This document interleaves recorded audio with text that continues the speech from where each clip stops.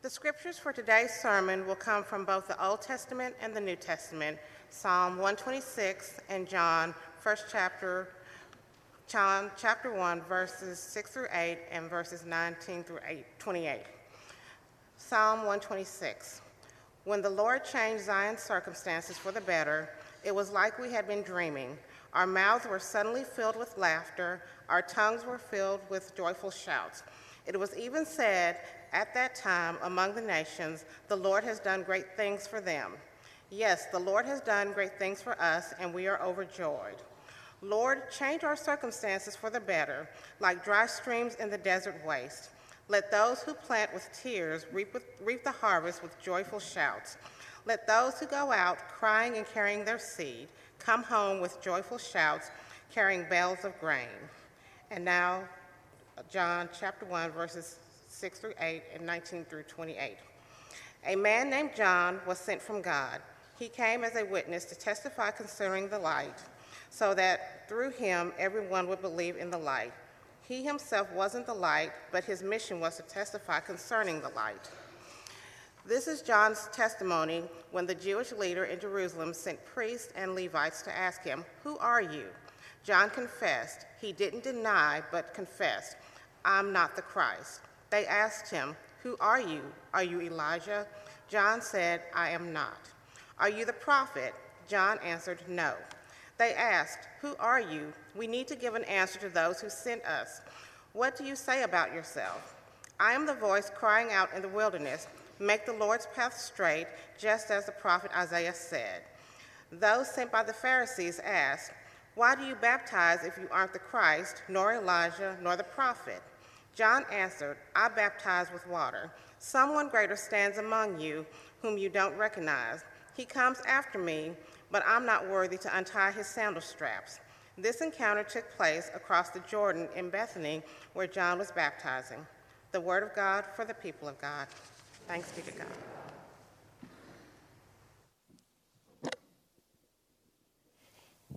Thank you, Barbara, for reading. Happy Advent. Not sure how to respond with that one yet, right? Because traditionally here in the church, everything around us is going Christmas, Christmas, Christmas, Christmas.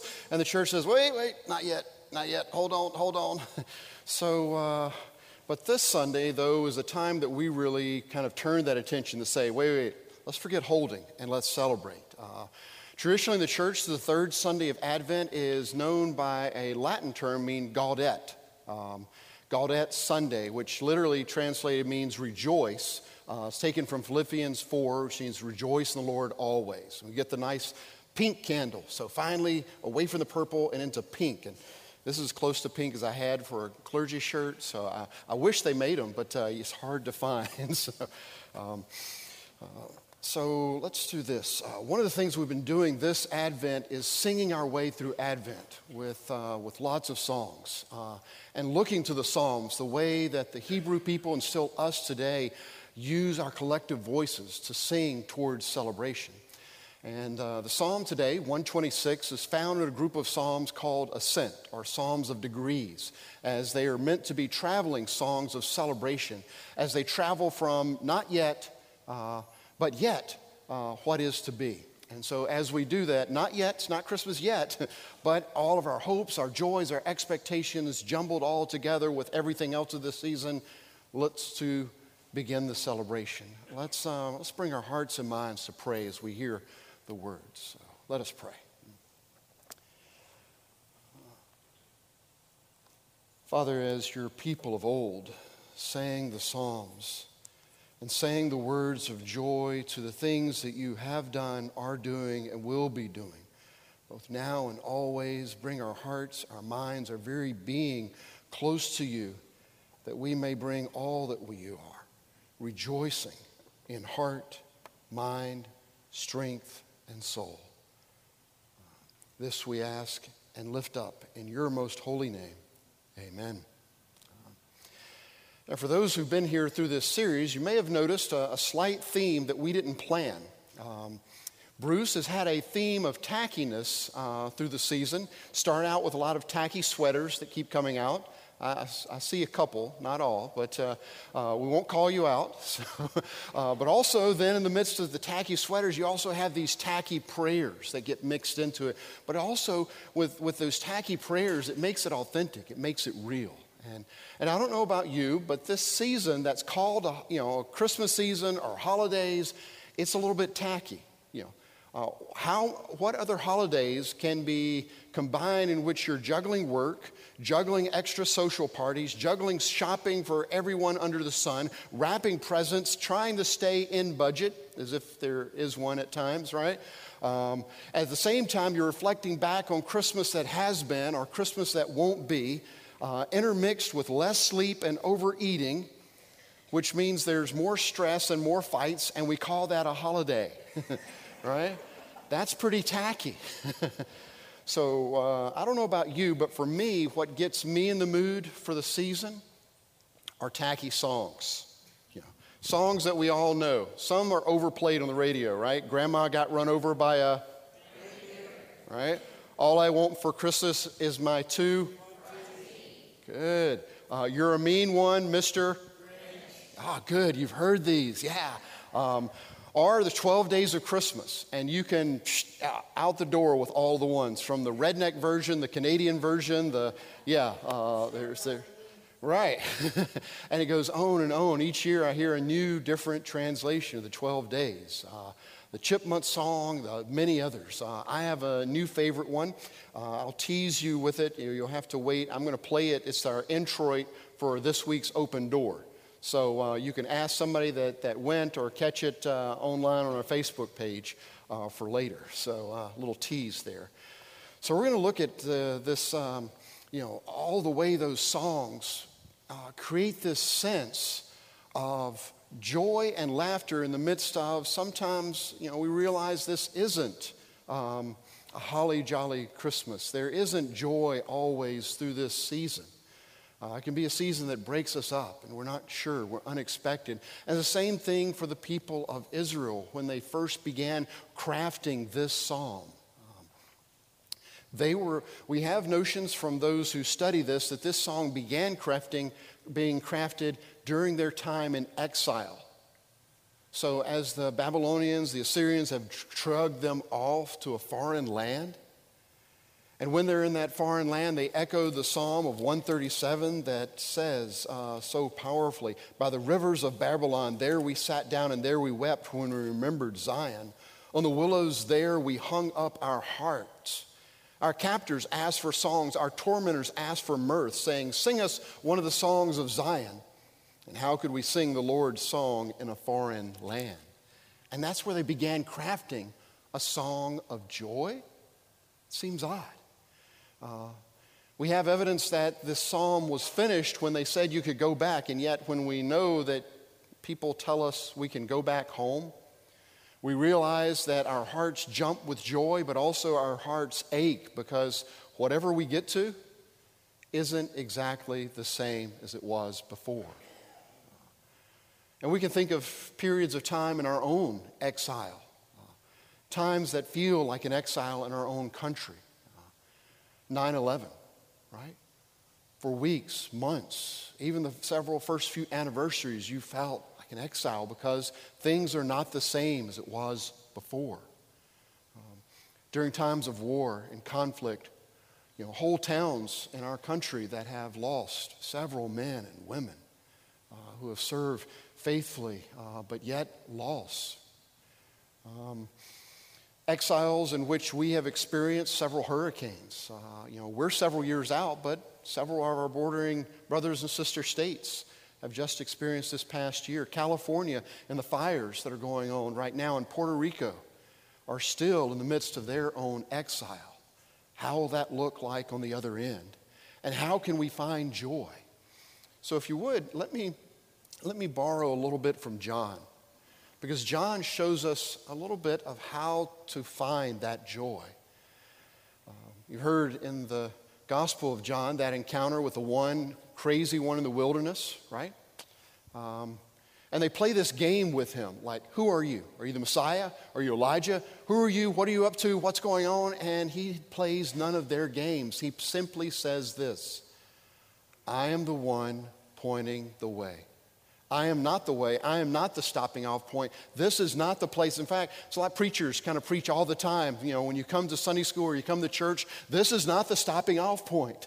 This is just to get energized for the journey along the way. And John reminds them, look, there's one who is coming that's greater than me. That's the one that we need to turn our attention to.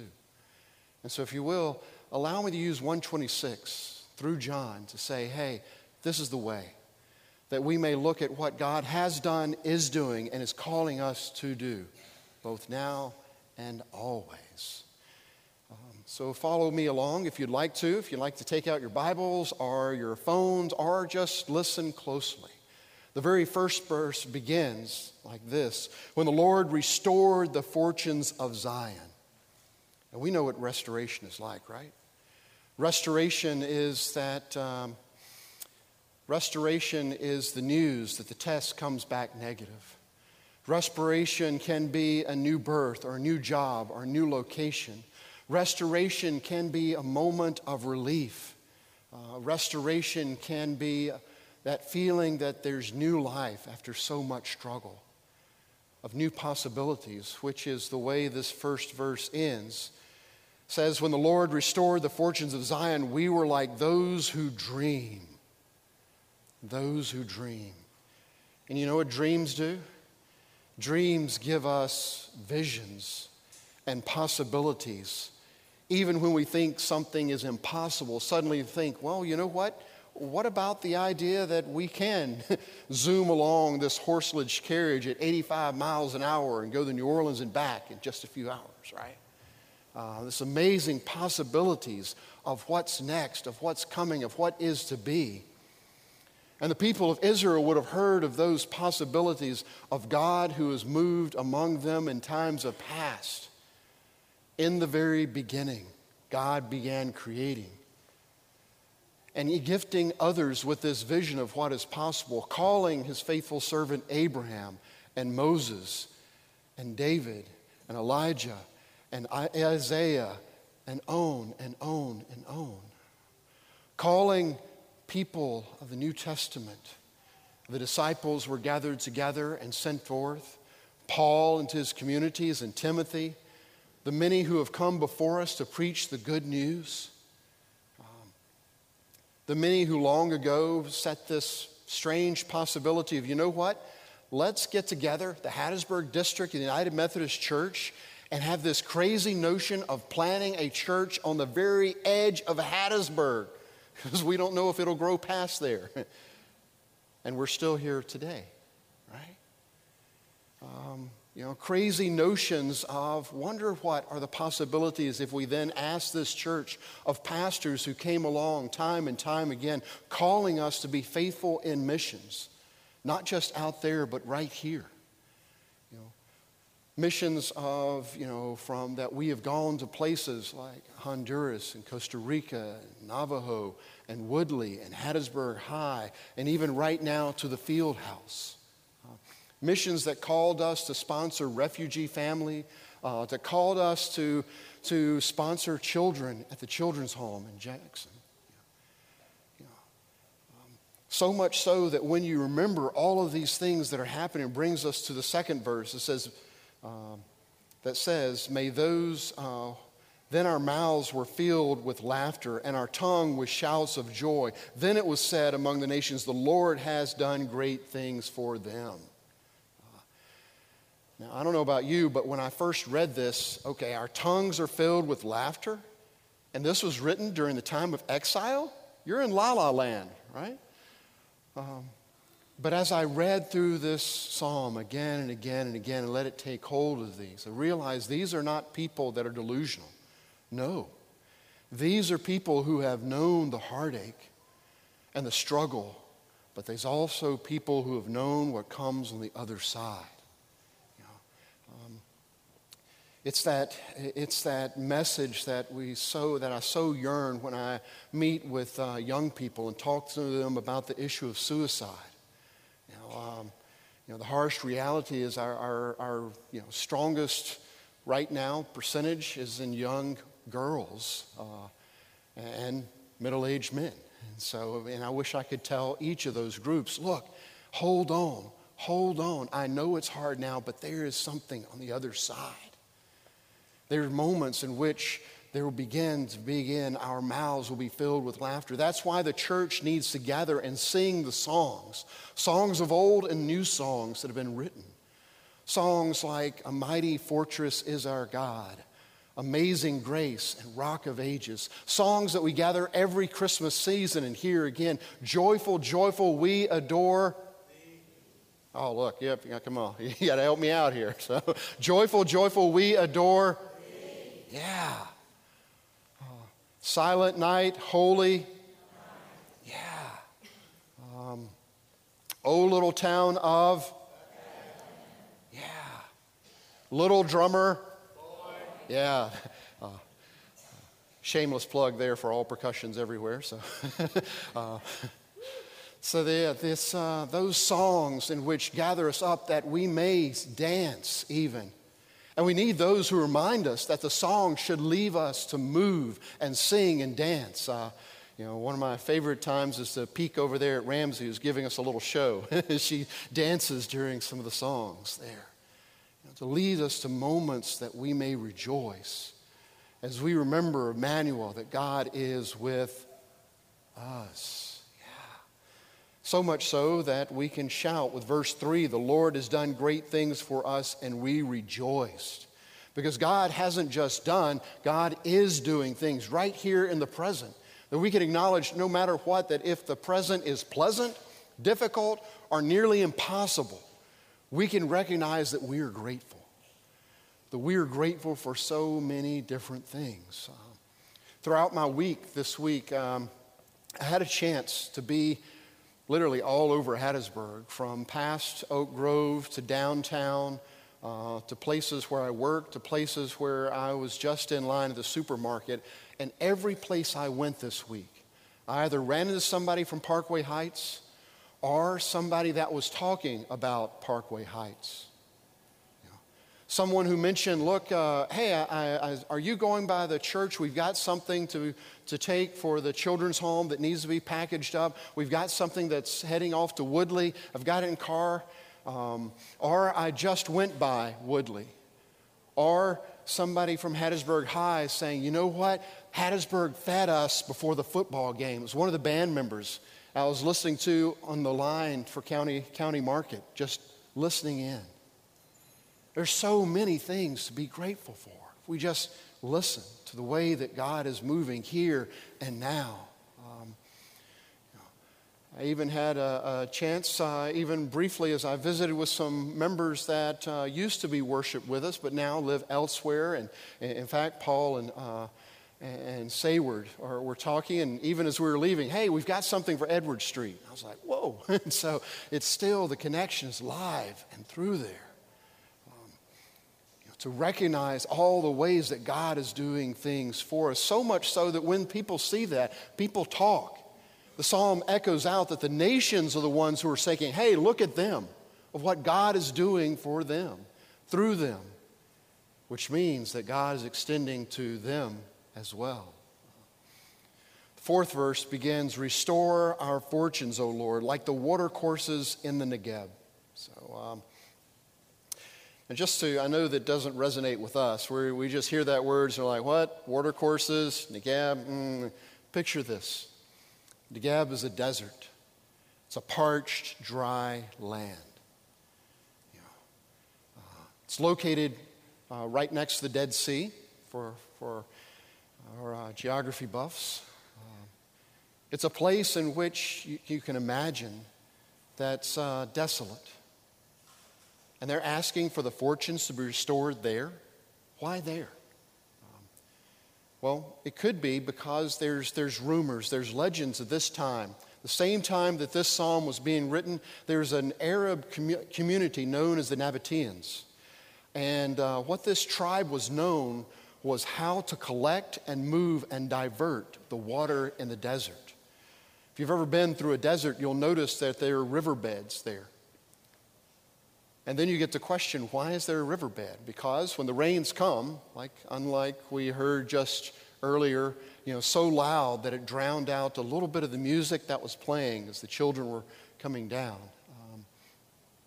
That when it comes in torrents, and it can be wild and dangerous.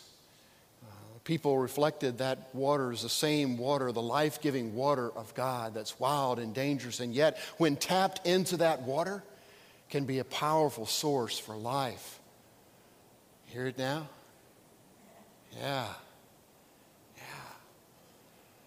And so if they could harness those water courses, then they could flow and they can rejoice. So they were praying for God to fill it and fill them just like the water courses, that they might be filled with this Spirit so great that it leads them from point A to B. Because in between comes verse 5. May those who sow in tears reap with shouts of joy. Yeah. May those who sow in tears.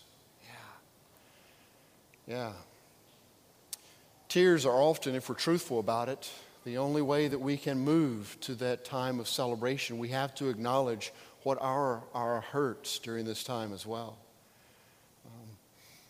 One of the commentators said this that I was reading. She said, there's no jingle bell joy that can be bought with a credit card. Only with the honesty of where we are now and where is God in the midst of this. Because the truth is, the seeds that have been sown of the gospel throughout our lives have been sown in a variety of places and times. Just like the parable, there are moments in which we know that God's word is landing on rocky soil. There's moments that we are amidst the thorns and we can't see the flowers blooming because the thorns are overwhelming. And yet, when it finally comes that the seed is sown in the good ground, the amazing things happen. For the Salvation Army, William Booth once told this story. He led it for years. It was his vision that if he could reach out to the least of these, my brethren, as Jesus called us to do, that revival would happen in the land. And there's a story that he told of two officers that he had sent off, and he warned them beforehand this was going to be a hard challenge, a very difficult challenge. Within 2 years, they said, look, we've been spat upon, we've been beaten up, we've been cast out of town. God is not in this place, and we need to be done with it. And we're not sure if we can hold on another day. And William Booth replied with only 2 words to a telegram to them: try tears. And as they bent down after reading that in prayer and supplication and in tears to cry out, the next day, one by one, as they enjoyed and led others to share in what was going on there, from loss of jobs, food, opportunity, relationships, one by one started gathering more and more and more. And suddenly, within a matter of time, revival began to happen in the land. A movement in which suddenly tears became laughter and it filled their mouths. Not unlike a story I heard not too long ago of a man by the name of George. And George had been struggling with taking care of his mother, and his brothers were there physically, but he was off with job, away, but financially supporting everyone in the family. Mother, father, brothers, and trying to do his best, and he had reached his limit. So a friend invited him to a silent retreat that he might be in renewal. Unfortunately, during the time of the silent retreat, he heard news that his mother had passed.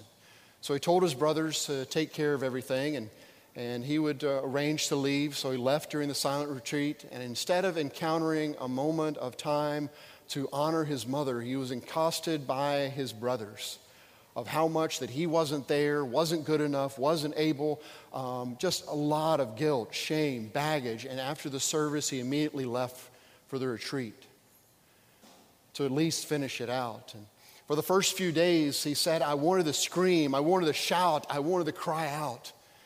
By the third day, he realized the gift of being in silence, of being able to sit with those emotions, to sort them out, to pick them through one by one, and realizing that his brother's anger and his shame that they threw upon him was just misplaced grief. On the final day in which they were gathered together, because for those who've never been on a silent retreat, most of the time you gather in the morning and there's a teacher there. And they had a priest who was from France and kind of stumbled through the teaching with him because his English was limited. But on the final day, they broke the silence and had a chance for everyone to speak. And as they're talking, one of the ladies spoke up and says, Hey George, I noticed that you were missing. Where'd you go? What happened? He goes, well, my mother passed. And I went to the service and came back, and the priest, kind of hearing the words, turned to him and put his arm gently on him and leaned close to him and said, my congratulations. Suddenly there was a silence across the whole room. Everyone turned to him in shocked horror. In the back of George's mind, he immediately, because he's dealt with several people learning English as a new language, and said most likely he was trying to say my condolences. But it came out as my congratulations. And in the mixture of that, not sure how to receive or what to do, tears finally began to stream down George's face. And after the third or fourth or maybe even the 10th or 12th, he's not sure, he began to laugh. Because of, everyone else's look around the room is still this shocked horror. What do you mean, congratulations? And as he laughed, and then the priest laughed, and then the other person laughed, and the other person laughed, and suddenly people are laughing so hard, they're not able to sit even as they're holding themselves and laughing and laughing and laughing. Suddenly the tears moved, and we know throughout the Bible how often tears have been used. Joseph wept. Hannah wept. David wept. Jeremiah, they said, his head was like a fountain. He wept so much. Throughout the New Testament, Peter wept. Jesus wept. John wept. Mary wept. Right? It's powerful images, so much so that when Jesus finally went to the cross, he took that suffering and almost said, hold on. For on the third day he laughed in the midst of it all. The final verse is this: those who go out weeping, bearing the seed for sowing, shall come home with shouts of joy, carrying their sheaves.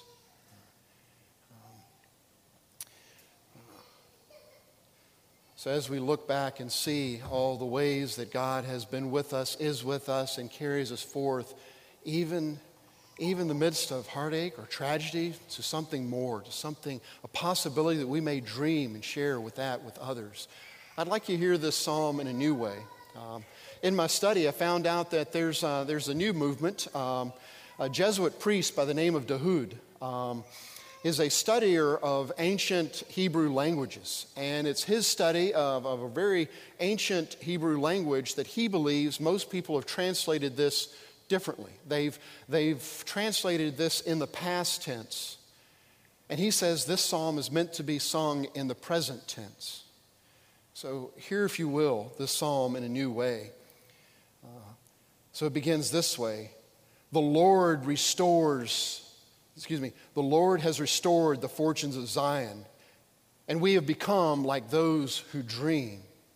For our mouths were filled with laughter, and our tongues are shouting with joy. Because it is said among the nations, the Lord is doing great things for them. The Lord is doing these great things so that we might rejoice. Yahweh restores our fortunes, O Lord, like the watercourses in the Negeb. For those who have sown in tears have reaped with shouts of joy. Those who have gone out weeping are now bearing the seed for sowing and have come home to us with shouts of joy, carrying their sheaves.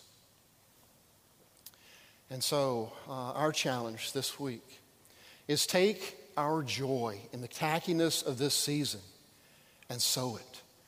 Sow it so much that people see it. Our hands, our mouth, our feet, our words, our deed. In this our very life, both now and always. Amen? Amen. Amen. Let us pray. Father of ever-flowing mountains, Father of songs of joy and laughter and mirth, songs of dance, call us, O Lord, that we may rejoice, in the things that you have done for us, that we may rejoice in the things that you're doing for us right here, right now, and recognize that you are restoring us to a greater glory than we have ever known. We take a moment, Lord, to be thankful for those that have been restored to the fullness of glory with you, and know that they shout for joy with us here in this moment as well.